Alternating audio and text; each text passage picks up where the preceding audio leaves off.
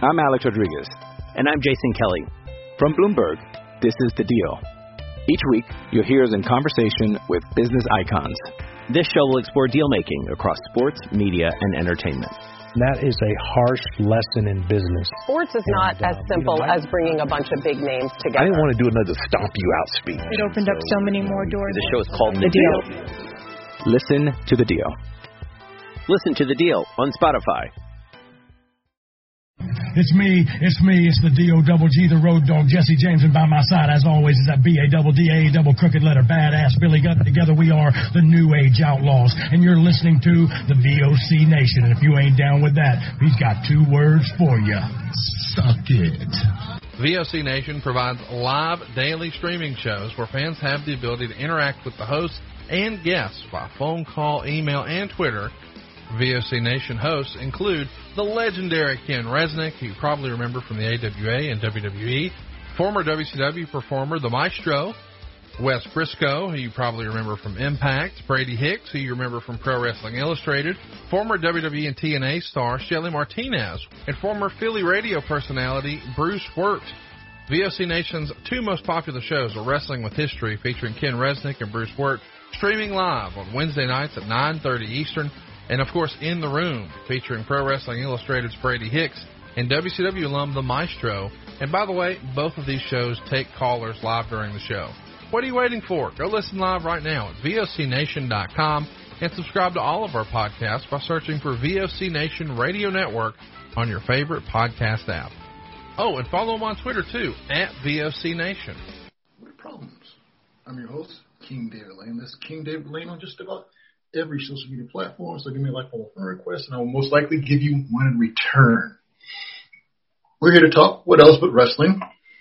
First, let me get some shameless self-promotion out of the way real quick. So when I do that, get the hot shirt. That's right, Wrestling with Problems shirt. It is available. That's right, you can get yours. Just go to Pro Wrestling Tees. You can get your shirt. Be like me. Well, a little bit like me. You won't be the king, but you can be close enough. You can be a reasonable facsimile if you buy a shirt.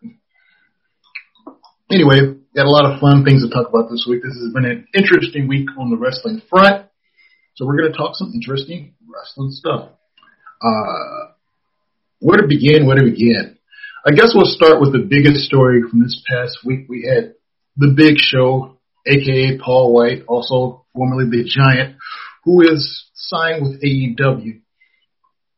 That wasn't even a rumor I was hearing. That was nothing that I had been hearing. It was nothing I was aware of. I was actually kind of shocked and surprised by this. It kind of makes sense once you actually hear that he was not happy with how his contract negotiations were going early this year. So, I think WWE might be forgetting right now they got some big money competition, down south. Again, on TNT, again. So I guess we just sort of going back from whence we came. Now we got Sting on TNT. We got the former Giant, now the Big Show. Then former Giant, former Big Show. Now Paul White on AEW on TNT. This makes me wonder. With the NWO, is this just like a backdoor NWO invasion? They're already doing the Too Sweetie. They always got the Bullet Club, which is the, I guess you'd say the logical sort of descendants of the NWO. You've got the Forbidden Door open, so is this just like another way for that invasion to happen? Or is this like will they do an angle where this is just Vince's spy? There's a lot of different possibilities to go with this, but he's not just going to be a wrestler. He's going to be a commentator as well. So, I guess it's an interesting, little wrinkle to this whole deal. But at any rate, I am, looking forward to seeing what he does. Obviously, he's going to be a part-time wrestler, not a full-time wrestler. He has a lot to offer, I guess, as far as the locker room as well as just the whole situation. So, at any rate, look forward to seeing what he's going to do. So the Big Show, 49 years old. He had been with WWE since 99, so that's a nice long run. 22 years, a nice long run with pretty much any job. So he had a good run, made some pretty good money, but, you know, the money, I guess, was a little bit more right for AEW right now. So, like I said, WWE might forget that they got, like, some big money competition, so maybe they tried to lowball him. He's like, no, I ain't going to be lowballed. I'm going to try to go get this big money. But anyway, he's going to be a commentator for AEW's new show, AEW Dark Elevation, which is going to be a Monday night show for them. So looking forward to see not only how he does on the commentary, because he's not really a guy I thought about that I really want to see on commentary, but I'm curious now to see what he'll do on it. And again, he is going to wrestle, and also since Shaq is wrestling now, he's always talked about wanting to wrestle Shaq, so Shaq wrestling for AEW this coming Wednesday, so I'm guessing this is something we'll probably see at some point in the next year. So, anyway, very, very, very, very exciting news for him. We'll just kind of have to see where that goes.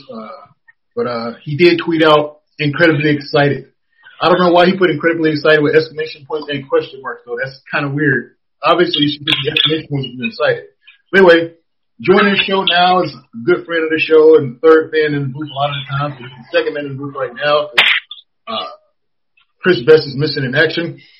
Please welcome to the show Brock Bezza on Twitter. Again, it's @BROCKBZA on Twitter. Brian Hunter. Brian, how's it going?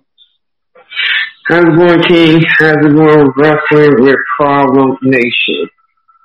I can only assume, since the audience can't talk, that it's going well for them or it's going bad. They just didn't say anything. But I'm going to go with the positive side and say that things are going well for them.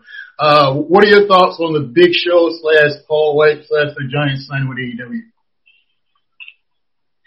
I'm taking that stance as well, let's just wait and see what's going on with that. It seems like that AEW is I hope they don't do what WCW did, just buy up big names from WWE, and hoping to catch lightning in a bottle and the MA start running up, firing them. I hope that doesn't happen in AEW. I like the AEW just because they had different people. You know, they had a Young Buck, they had a Darby Allin, they had many other great talents like Jungle Boy. And people actually underrate Jungle Boy, but Jungle Boy is actually pretty good. Him and Luchasaurus. I'm just not a big fan of Monster Stunt. And you share that opinion with a lot of internet, apparently, because I've seen it a lot. I like Marco's stuff, but I like him what he is. I don't see any World Heavyweight title pictures in the future, but I like him what he is. He's a little funny dude, so I do enjoy Marco. So we'll have to disagree on that one a little bit. But yeah, you do raise that great point. Hopefully they won't make the mistake that WWE's making, bringing back guys like, part-time guys that are old, especially, like I said, it's better than Brock Lesnar, who's not that old. He's still prime, or at least close to prime age, because, in wrestling, your prime is probably your mid-30s to your mid-40s. But Goldberg guys and guys in his 50s and stuff that are, like, really can't do anything anymore. They can't have a match longer than 2 or 3 minutes, putting those guys in the main event. Because I don't think the problem is as much with those guys being back. I think if they used them in a role where they were in the mid-card, they would help elevate young guys or something like that, that wouldn't be a problem. The problem is they don't do that. They put them in the main event, especially events like WrestleMania, as opposed to guys that can actually work and actually have decent, exciting matches, I don't think AEW will make that mistake. There's only a couple examples we got to go by, and those haven't even really happened yet. We got the Paul White signing. He hasn't had a match for them yet, so we don't know how they're going to use him. They had the Sting matches that's coming up. We'll see how that works out. He has been cleared to wrestle, so he's going to wrestle. I think putting him in a tag match is a smart decision as opposed to having to wrestle a singles match. There's no excuse for a tag match for you not to be able to, have a nice, decent length match. Now, obviously, his partner, Darby Allin, might be carrying a lot of the load there. But still, even if you're only capable of, quote, having a 2-minute match or a 3-minute match, he can have a bunch of 2 or 3 minute matches because he does his job, tags in and out, and then, you get a chance to recover. So, hopefully they use him smartly. They use things smartly, and this could be a benefit to them as opposed to taking a lot of old talent and just burying young talent. Because, that's the fear. But I do think Tony Khan is smart enough not to do that. They've actually done a good job with some of their other booking decisions as far as, when the organization first started, there were a lot of fans that were thinking, oh no, you got wrestlers in charge again. This is going to be like WCW all over again, especially with being on TNT, where you had like Kevin Nash and Hogan, and you had a lot of the top stars in that company booking themselves, and they don't lose to nobody. That's not been the case with AEW. Basically, the Young Bucks went almost 2 years before they got the titles. Kenny Omega went about 2 years before he got the titles.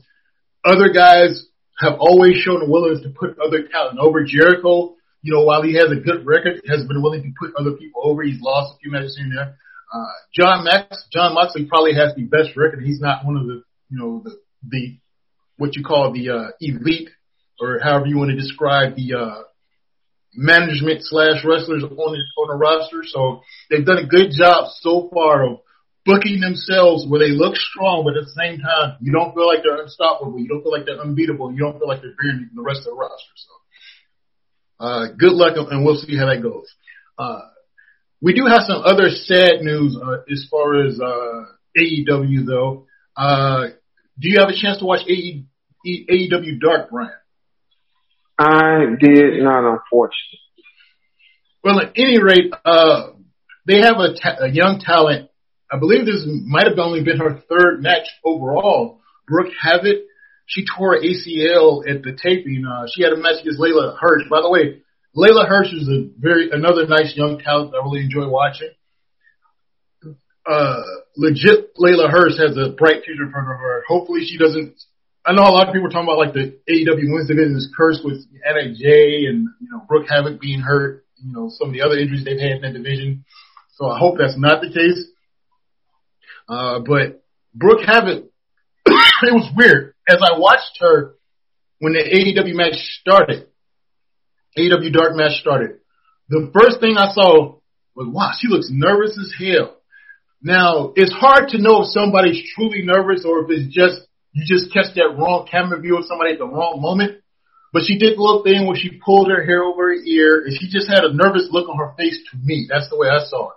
So I thought, oh crap, what's going to happen here? I hope she doesn't blow a lot of spots and stuff like that. But as soon as the bell rang, she was killing it. She did a great job in her match. I heard the match was actually ended a little bit short due to the fact that she did suffer the injury during the match. But she had a nice high-flying style, she was solid with her work. She hit her spots. She didn't blow them too bad from what I saw. So, I shouldn't say didn't blow them too bad. She didn't blow any major spots that I saw as I was watching the match. So she looked very, very talented. She looked very athletic, especially she looked good for somebody in her 3rd match. So I was very, very impressed by her. So, later on when I heard that she was injured, I was like, crap. Like, that's just a true shame. It's a shame when anybody gets injured for the most part. But somebody in a 3rd match where it was already showing promise, and, that was her 2nd televised match. Cause I heard I guess her first match was a match with a Nightmare Camp somewhere. So, and then she had the 2 Dark matches. She lost a previous match to Britt Baker on Dark. So, that's rough for her. Torn ACL, that's one of the, as far as the physical basis, that's one of the worst injuries to have as far as you got to come back from it. It has been much easier to come back from it, and the Achilles injuries over the last, few years as opposed to like 2 years ago when it was like, it might be a career. Obviously, the worst injuries would be like, anything to the neck or spine where you might, risk paralysis or death. But, out of that next tier of just stuff that, limits you physically but doesn't, probably won't be deadly, this is still one of the roughest injuries to have. So we wish her a speedy recovery. Like I mentioned previously on the show, Anna Jay's already out. She's out for 6 to 12 months. You figure a torn ACL, she's probably about out for probably in the 8 to 12 month range, although we haven't got any official confirmation for that. So if you get a chance, check out AEW Dark and look up Brooke Havoc. She's very, very talented. She's definitely somebody interesting to check out. And then, like I said, unfortunately, we just got the 2 matches of tape that you can watch from her. But definitely worth checking out. Yeah. We're going to move on to something else interesting as far as since we haven't had a lot of time to cover stuff other than WWE last few months, because AEW and WWE have sort of dominated the scene for me as far as what I can watch on TV and as far as what's available to me. So we've been very, very heavy on that. We're going to be very heavy on some other stuff this week. Actually, now that I think about it, I'm looking at the list. I don't think I have a single major WWE story unless you're counting the Big Show not being with WWE anymore. But everything else is other federations and other news. So if you like some of the other programming, this will be a good week for you to check out the rest of this show. NWA news. Have you heard the news? NWA will be returning to television tapings later this month. So excited to hear that. This story just broke earlier today. The last set of TV tapings they actually taped was January of 2020. So they ended up canceling the Crockett Cup and pay-per-view event, and they ended up they did some stuff with UWN, but technically those weren't NWA shows, I guess. Those were, and they ended up being stopped around late December of last year. So I'm excited that they're back. I don't know what they did though. They ended up scrubbing their YouTube of all videos, so I don't know why they did that. I thought we were going to get a little bit more news on that. So unless the news is broke since I've seen this article earlier today, I don't know what's going on with that. But if I do happen to find out before this show goes off the air today, and obviously, like I said, we've changed the format a little bit. We used to broadcast like a radio show live all the time. We are recording it. It'll be uploaded a little bit later tonight. We still are recording on Monday nights, though, however, or Monday afternoons, or other Monday afternoon, Monday evening, however you look at it. But show will hopefully be up later tonight. And like I said, if I can find out before the day is up, before the show's up, I will go ahead and update you on that. I do got some more sad news. Unfortunately, it seems like every week we got some sad news as far as, a death or passing a member of the wrestling community. So, Brian, did you hear about this question mark from NWA, also known as Josephus, also known in regular life? That was a very tragic end, but as far as everything I've seen, I didn't get any confirmation on his cause of death, but I know that Billy Corgan had put a release out that same day, and it was pretty heartfelt actually. Yep, there's been a lot of outpouring of support for him. He's one of the guys that didn't quite make it to what you call the top level of wrestling, but within the wrestling community, he's very, very loved as far as the indie scene. He wrestled for NWA, as well as a lot of local indies in his area. They did send out a couple of different. These are just a small sampling of some of the tributes that have been sent to him. Oh yeah, I do want to say this. I got this from SC Scoops. Most of the information I'm talking about today came from SC Scoops, but we also did get some information regarding Brooke Havoc on WrestlingInc.com and a little bit of information for this as far as Josephus, some information regarding him from SlamWrestling.net. So I want to thank all of those outlets for providing the wrestling news. Like I said, I do like to give credit for the different websites and different organizations that do provide some of the news that we use on this show. So thanks a lot to them. I want to credit them for their hard work. So anyway, back to some of the tributes that were sent to him. NWA's Twitter account on the 26th of February sent out rest RIP Joseph Hudson. Also the hashtag rest in peace Josephus, hashtag question mark. So they sent it out, as well as William Patrick Corgan, also at Billy on Twitter, Billy Corgan.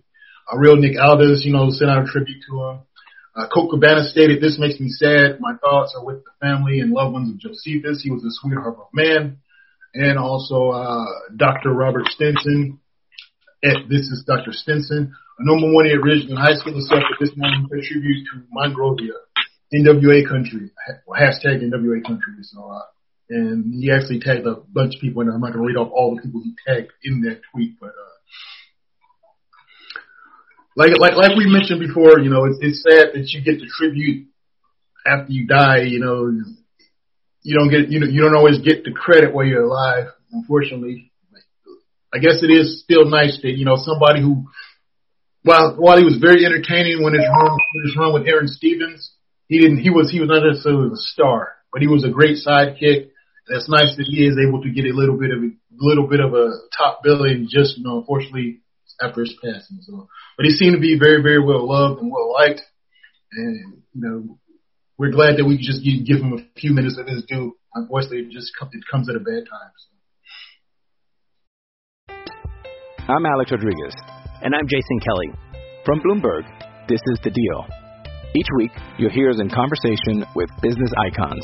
This show will explore deal-making across sports, media, and entertainment. That is a harsh lesson in business. Sports is not as simple as bringing a bunch of big names together. I didn't want to do another stomp you out speech. It opened up so many more doors. The show is called The Deal. Listen to The Deal. Listen to The Deal on Spotify. Hey, it's Kaylee Cuoco for Priceline. Ready to go to your happy place for a happy price? Well, why didn't you say so? Just download the Priceline app right now and save up to 60% on hotels. So whether it's Cousin Kevin's Kazoo Concert in Kansas City, go Kevin, or Becky's Bachelorette Bash in Bermuda, you never have to miss a trip ever again. So download the Priceline app today. Your savings are waiting. Go to your happy place for a happy price. Go to your happy price, Priceline. Let's move on to something a little bit happier, though. It does. Yeah. Yes, we can. Yeah, let's move on to a little something happier. This is going to be the most New Japan we've discussed on the show in quite some time, and I'm actually ready this time for it. Unfortunately, while I do like New Japan, you know, we still don't have access to them. Until recently, I'd say we didn't really have access unless you subscribe to the New Japan streaming service, which I do not. They have recently added some of their stuff to Roku channel, and they are looking at signing TV deals. So if they do sign another TV deal, I will be sure to update all the Wrestling with Problems fans. But like I said, they did recently get added to Roku channel. Unfortunately, I did check last night. They do have some good Wrestle Kingdom content up, but most of the New Japan Strong stuff only goes back until, I believe it's around February 1st or so. So the most recent episodes of that are not up yet, so I haven't been able to get caught completely up.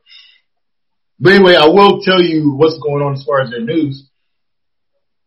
New Japan Pro Wrestling has decided to unify the IWGP Heavyweight Championship and IWGP Intercontinental Championships. They were both held by Kota Ibushi, so they have unified them into a new title.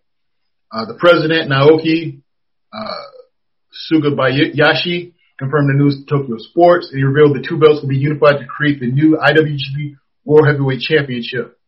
So here's a quote from him.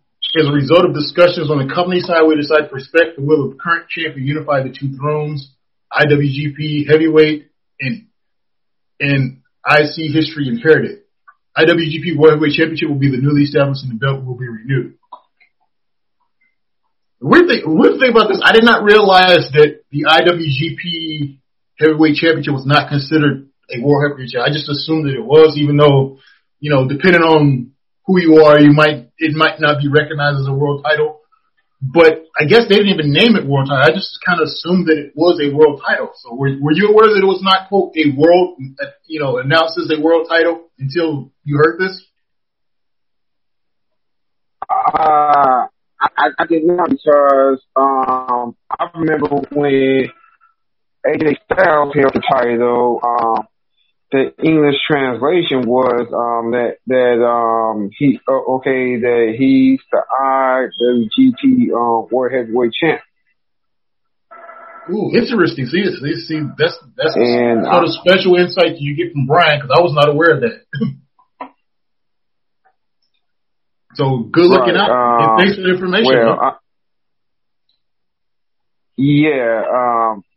but I think some things may get lost in translation a little bit, but Okay.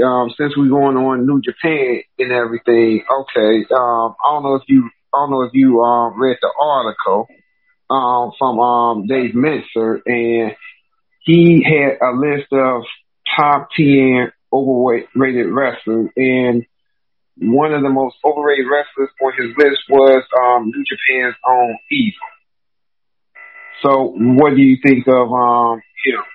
Overrated, not overrated? Where will you put him at? I legitimately couldn't say overrated or underrated for him. I'm not a huge fan of him, but I don't pay that much attention to him at the same time. So I wouldn't necessarily call him overrated or underrated. I would call him somebody I'm not a huge fan of. I don't hate him. He's just a guy to me. So basically to me, he's just like a mid-card guy. So I guess he's considered a pretty big star there. So I guess I would probably, if I have to really, gun to my head, I'd probably say overrated, because he's a big name there, but he's more of a mid-card guy to me than, a star, Okada's a star, Kota Ibushi's a star, Yeah.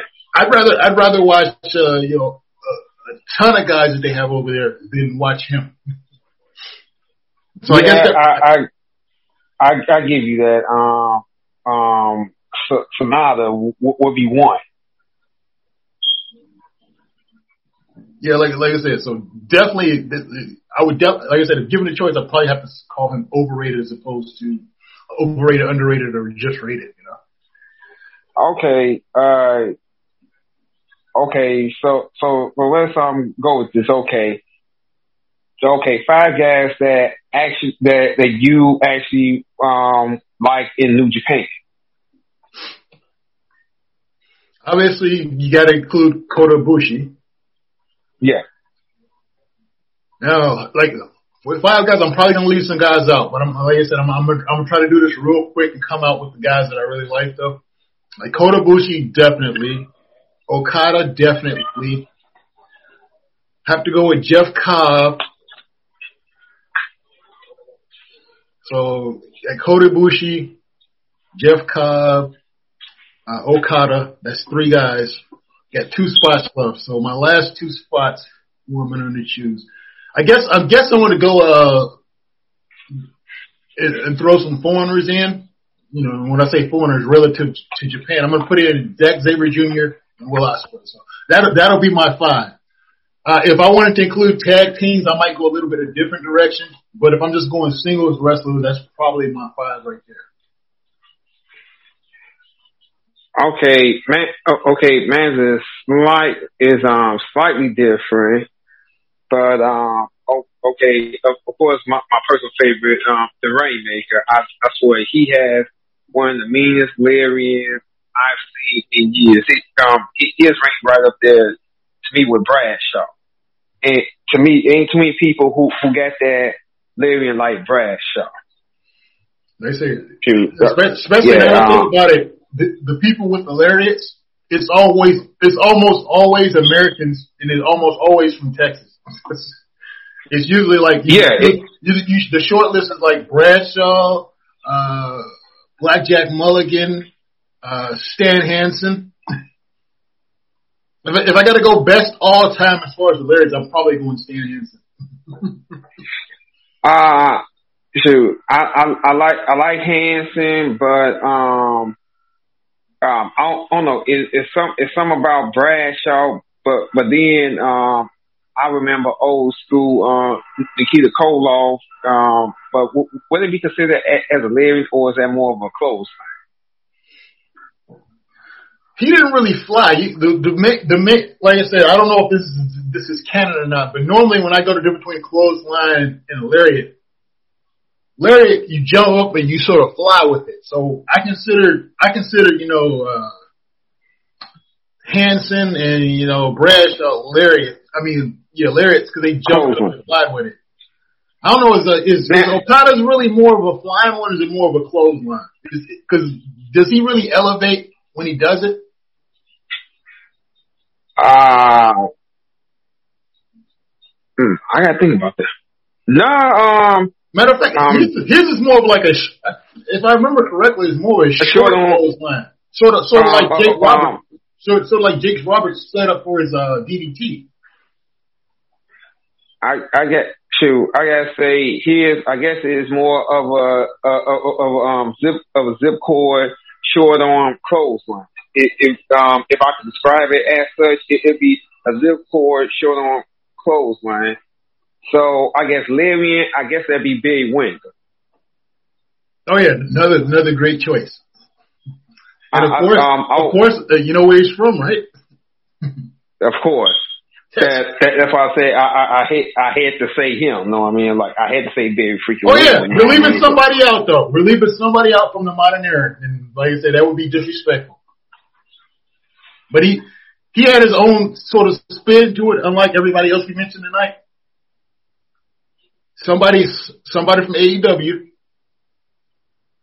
Oh yeah, I almost forget you. That's the Hangman Page. Now I do like his buckshot Larry. You know, I actually do like that. Yeah, so his is like I said, his is unique because he does a little flip over the rope for it. That's something new, but he does still fly. So using our criteria of having to fly for it to be a true lariat, that covers it, you know. Yeah, but as far let me get back to my New Japan wrestlers. Okay, I love Naito. Naito to me is a showman, and and although he didn't form LIJ, he's pretty much the face of LIJ. Can we agree with that one? No. Yeah, I would have to agree with that. Okay. Let me see. Zack Sabre Jr. He's what I would consider a pure wrestler's wrestler.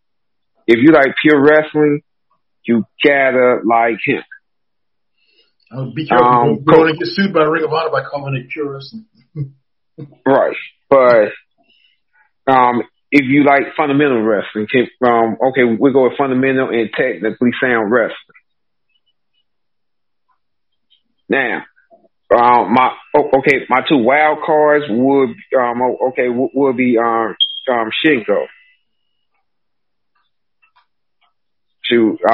Although he's a cruiserweight, dude is a hell of a wrestler. And I will probably have to go with my last one. Let me think on that, because it's pretty much it got to be Caboose. I mean, and you just named them. The IC champ. I can't, man. I'm having a brain freeze right now. What are Bushi's in? Yeah, where he was until he's actually technically the Unified champion now. Right. Sure. I don't believe I had brain freeze like that though. But he is one of my last guys because I actually liked him when he was part of the Golden Lovers. So what put me on the map with him was when he and Kenny Omega was part of the Golden Lovers and they wrestled against the Young Bucks. That was a classic match. If you ever get a chance, go on YouTube and look that match up. It's about 40 minutes of action nonstop. And if you don't know why those three guys are the elite, watch that match. Yep. Or at one point they were actually the Golden Elite if you include all four of them. So. I'm surprised he actually didn't go to AEW. I think for the most part, for a lot of people, and it varies, but I think most people want to be a star in the country they were born in or the country they want to live in. Because, like I said, I think most Americans, given a choice, they want to be a star in the WWE or AEW. I think most Japanese guys would want to be the star, long term. I'm not saying they might not take a job here or there. They might want to travel for a while. They just want to try something different for a while. But I think when it all comes down to it, most talent would be most comfortable wanting to be a star in the country they grew up in because that's where they sort of fell in love with wrestling, assuming that they do love it, it's not purely just a job for them. Most people fell in love with wrestling from their own country, so a lot of times that's where they want to be the star if the option's there for them. Like a lot of Americans go to Japan not because it was their dream to go to Japan, it's just because the job was there, and they were going to make more money there than they would anywhere else. But given the choice, if they could have been a star in America, they would have done it. And then, just like, Ultimo Dragon sort of, he was a guy that he wasn't really given the opportunity initially in Japan, so he went to Mexico and some other places, to sort of, do his craft other places. But I think most people, given a choice, would rather be a star in their home country, their home area, as opposed to having to go thousands of miles away, and immerse themselves in a culture they're not completely familiar with. Now, don't get me wrong. I'm not saying there's anything wrong with going to try another culture. I'm not saying that one culture is better than the next. I'm just saying I think that's the way most people operate. They would rather do it. No, you're right because, okay, I'll use Kenny Omega as a good example. Kenny Omega was pretty much one of the hottest wrestlers in New Japan about 3 years ago. Can we agree with that? Yes. Okay. Now, this man took a gamble and said, I'm going to leave the place where I built the brand of Kenny Omega, the sweeper, the cleaner, you know what I mean? And one of the guys that had won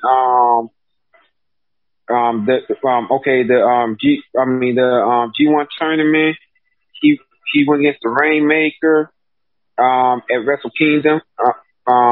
Although he did not win, he had a historic match. But later on that year, he finally took the IWGP title from Okada, and that was a classic match. And he decided, hey, I'm going to go with my friends and do AEW here in America. Although he's a Canadian, I guess he figured that America, Canada, why am I splitting hairs? You know what I mean? It's not like I speak French all the time anyway.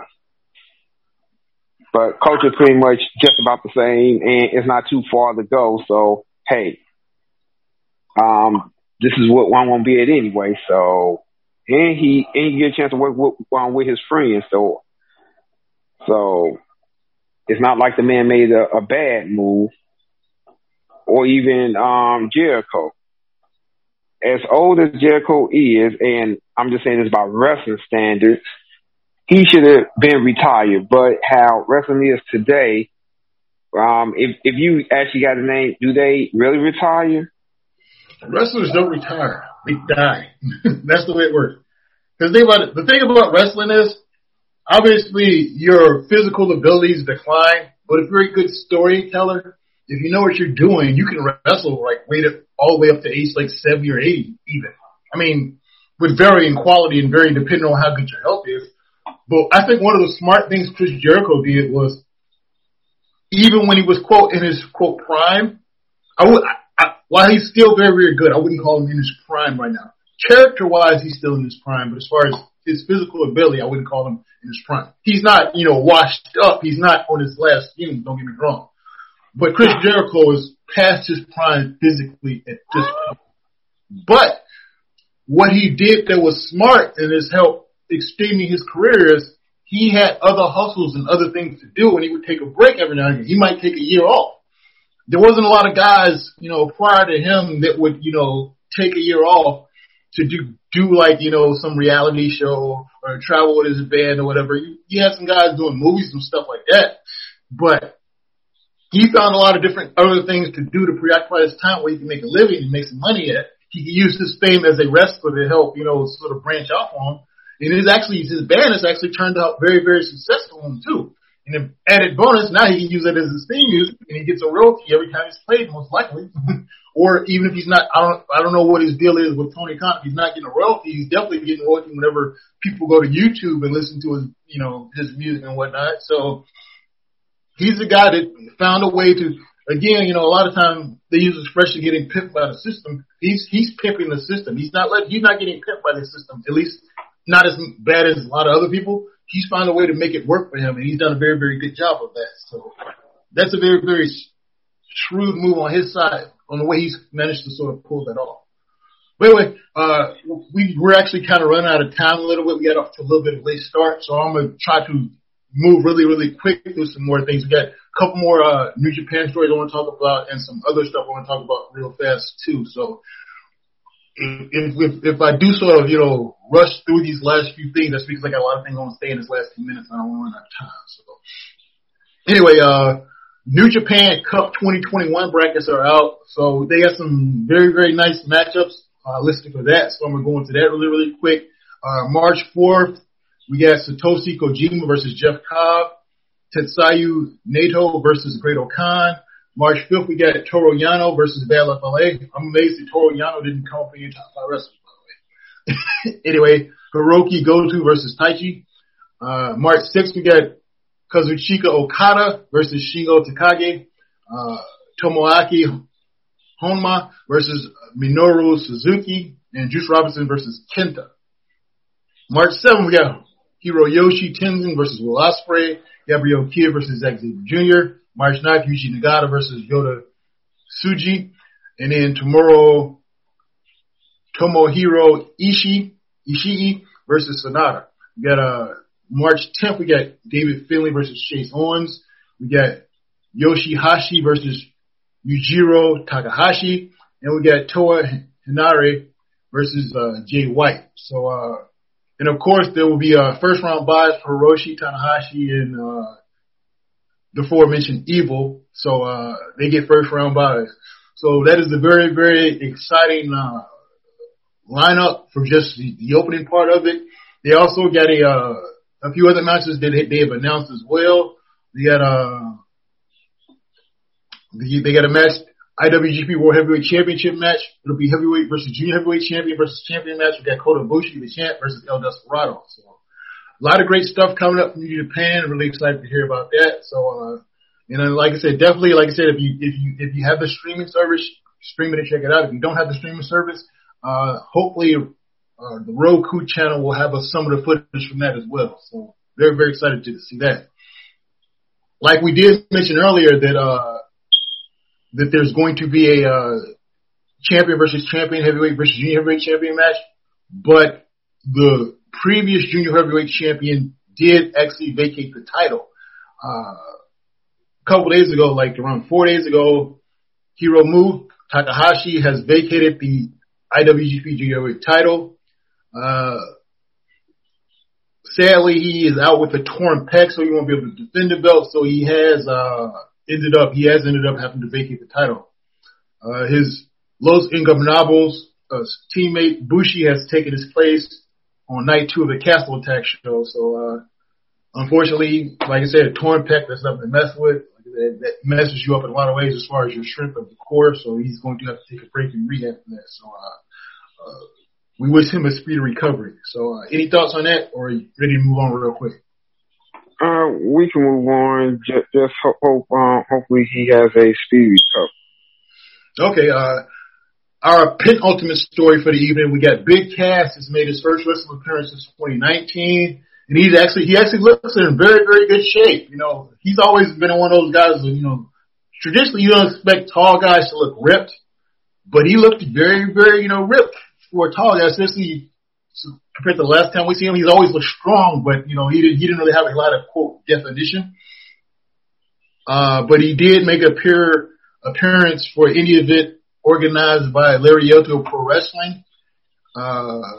And like I said, obviously, people who know, he was Big Cass in WWE, by the way. He goes by Cass XL. That's Cass with a Z, XL, as opposed to Big Cass now. So I do want to, provide that correction because he's not with WWE anymore. So he's looking good. He's actually commented on as well that this is his road to redemption in his words.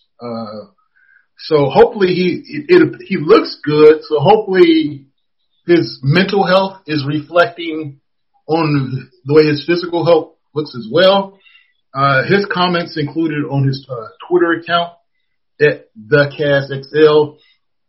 After a long journey filled with an enormous amount of self-reflection, I now start my journey towards redemption. Thank you at the Big LG, or actually, let me correct that. Thank you at _Big LG for the opportunity, and thank you to everyone for continuing to believe in me. He did have a shirt that stated straight out of 12-step. He is actually, letting the proceeds to that go to the Heron Project, which is a nonprofit organization that was founded in 2011 and provides free resources and support for the treatment, recovery, and prevention of substance abuse disorders. So, looks like he's doing some good, as far as raising some money from charity. Like I said, he's looking good. He's good physical health, and appears hopefully his mental health is, much, much better now. So if that's the case, I will look forward to seeing him hopefully in a bigger role if he can handle it. Because a lot of times people's mental health is negatively affected by being in a prominent role on TV. Like we've mentioned Lars Sullivan. And by the way, I'm not saying that that's the case with Big Cass. I'm just saying if that's part of the problem for him, I don't want him to take a bigger stage. But if he's okay and his life is together, I would love to see him back on the big stage. Assuming Enzo could be also sane as well, I would love to see them either back together or separate. I did enjoy watching him, although Enzo has run into some problems. They appear to have cleared up. Again, you never know with certain accusations that are made against somebody whether they pay somebody off or whether the person just didn't want to continue to go with it or whatever else. But I hope that it wasn't the problem that he was accused of, and I hope, because if that's the case, and if he actually did do that, then I would not want to see him back. Just so we are clear. So anyway, that's that. You got any thoughts on Big Cass returning, or? Well, I actually thought he was pretty good, not great, but I thought he was pretty good, you know what I mean? And I thought he had potential to be at least upper mid card, somewhat like a Kevin Owens or maybe a Cesaro. Good enough to be everything but the world heavyweight champion. But he'll probably be doing he'll put on some good matches. He'll probably contend every so often, but he'll never get it because he missing the it factor. Yep. Yeah, like I said, I think that's why it was perfect when he was with Enzo. Enzo had the charisma, he had the size, and then when they were a tag team, Enzo was a great wrestler, but he could bump really well. He could bump and he could talk. Kaz could do the sort of power move, so it was a sort of great relationship for both of them as far as symbiotic for them. They both benefited and they both sort of filled in some gaps with this and some of the other guys. So. Right. Anyway, I don't know why they separate the teams. Because they saw the potential for Big Cass to be a sort of Kevin Nash type, and then they thought Enzo, sort of took the shine off him a little bit. So I think that's what it was. But Enzo had his own thing going, and they actually made him cruiserweight champion until the quote unpleasantness. Anyway, we could go with that for next week, though. Yep. Anyway, our last story of the evening, because we're running out of time. Kelly Klein has filed a lawsuit against Ring of Honor and Jay Lethal. She was their Woman of Honor champ. She filed a lawsuit against her former employees for employment discrimination. The defendants are Ring of Honor, the company's general manager, Greg Gilliland, the head booker, Delirious Hunter Johnston, COO, Joe Koff, and Jay Lethal.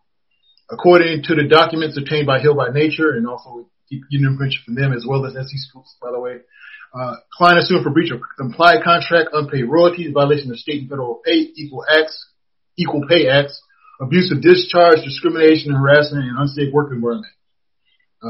She alleges that the defendants terminated her contract as of December 31st, 2019, because of her complaints regarding disparate pay for women wrestlers, lack of safety and medical protocols after the plaintiff suffered a concussion on October 2019 and sexual harassment in the Ring of Honor. So it's a lot to to unpack there. Unfortunately, I thought we were going to have a little bit more time to discuss it, so we maybe can get into it a little bit more next week because we're running out of time tonight. Yeah. But definitely like some troubling allegations here, so we'll get into this a little bit more next week. But anyway, you've been watching Wrestling with Problems. We'll be back next week. Thanks for joining us. Hey, this is Total Package, Lex Luger, and you're listening to the VOC Nation. Don't miss out. Check out In the Room every Tuesday night at 9. Listen in. Pro Wrestling Illustrated's Brady Hicks, former WCW star Stro Maestro, Kathy Fitz, Matt Grimm. And you and Ray are there too, right, Ray? We sure are, and we've got great guests like Lex Luger, AJ Styles, Haku, and more. It's a heck of a party. Plus, I didn't get thrown off buildings. And didn't get pregnant. I didn't get pregnant either. Sometimes I think it gets so ridiculous. We were getting into like snuff film territory there. In the Room. 9 p.m. Eastern on VOC Nation. Wrestling with History, the voice of choice, and Killer Ken Resnick. When I die, they're going to open me up and find about 2,000 undigested Northwest Airlines cheese omelets. Mr. Chris Cruz, what's going on? Jesus, how did I get roped into this? General Adnan went to school with Saddam Hussein. He cried, I cried, he cried, and we could find. Adnan lost a lot of family in the Iraqi war. Everybody loves Granny. Wow. Yeah, see, a lot of people don't know that. Yes, Dylan, you guys are busting me up. Catch Wrestling with History with Ken Resnick and I live on VOCNation.com Wednesday nights at 9:30 Eastern Time, or listen to the podcast by searching VOC Nation Radio Network on your favorite podcast app. Stadium Journey, the worldwide leader in stadium reviews for the traveling sports fan, is proud to present the Stadium Journey podcast on VOC Nation. Join us as we talk with prominent figures from around the sports world to discuss issues pertaining to sports travel and stadiums around the globe. New episodes air on VOC Nation Wednesdays at 6 p.m. Join Paul Baker, Dave Cotney, Mark Viquez, Dan Calachico, and guests from throughout the sports world on the Stadium Journey podcast on VOC Nation. Each and every Thursday night, check it out, WCW star Stro Maestro takes you on a journey. It's WCW Retro. Talking old school, match of the week, talking dream matches, taking your calls and looking back on an incredible career of acting, entertaining, and wrestling. Check it out, VOCNation.com, WCW Retro. Be sure to call in Thursday nights, 9 Eastern, on the VOC Nation Radio Network. Rock and Roll Union and North Step Productions, in conjunction with Blu-ray Atlantic City, proudly present Jersey Shore Jam 2, May 15th, featuring As We Become Ghosts and Rat Rod. It's been a long, cold winter, and now it's time to rock. Also appearing, the Rock and Roll Union house band, Shades of Grey, playing all of your favorites from the 60s to now. All COVID regulations will be in place. Tickets are available at eventbrite.com and are extremely limited, so get them before they run out. Doors open at 6 and showtime is at 7. Rat Rod, As We Become Ghosts, and Shades of Grey. Jersey Shore Jam 2, May 15th at Blu-ray, 201 South New York Avenue, Atlantic City. Did I mention there's free parking? Don't miss it. Yo, this is Jerry Staggs of the Nasty Boys. Yeah, Brian Knobs here. You getting ready to get nasty? Well, listen to the VOC Nation, baby, because it's about to get nasty all around and up in this mother. Get ready. Nasty Sensation is coming at you. The worldwide leader in entertainment. This is the VOC Nation Radio Network.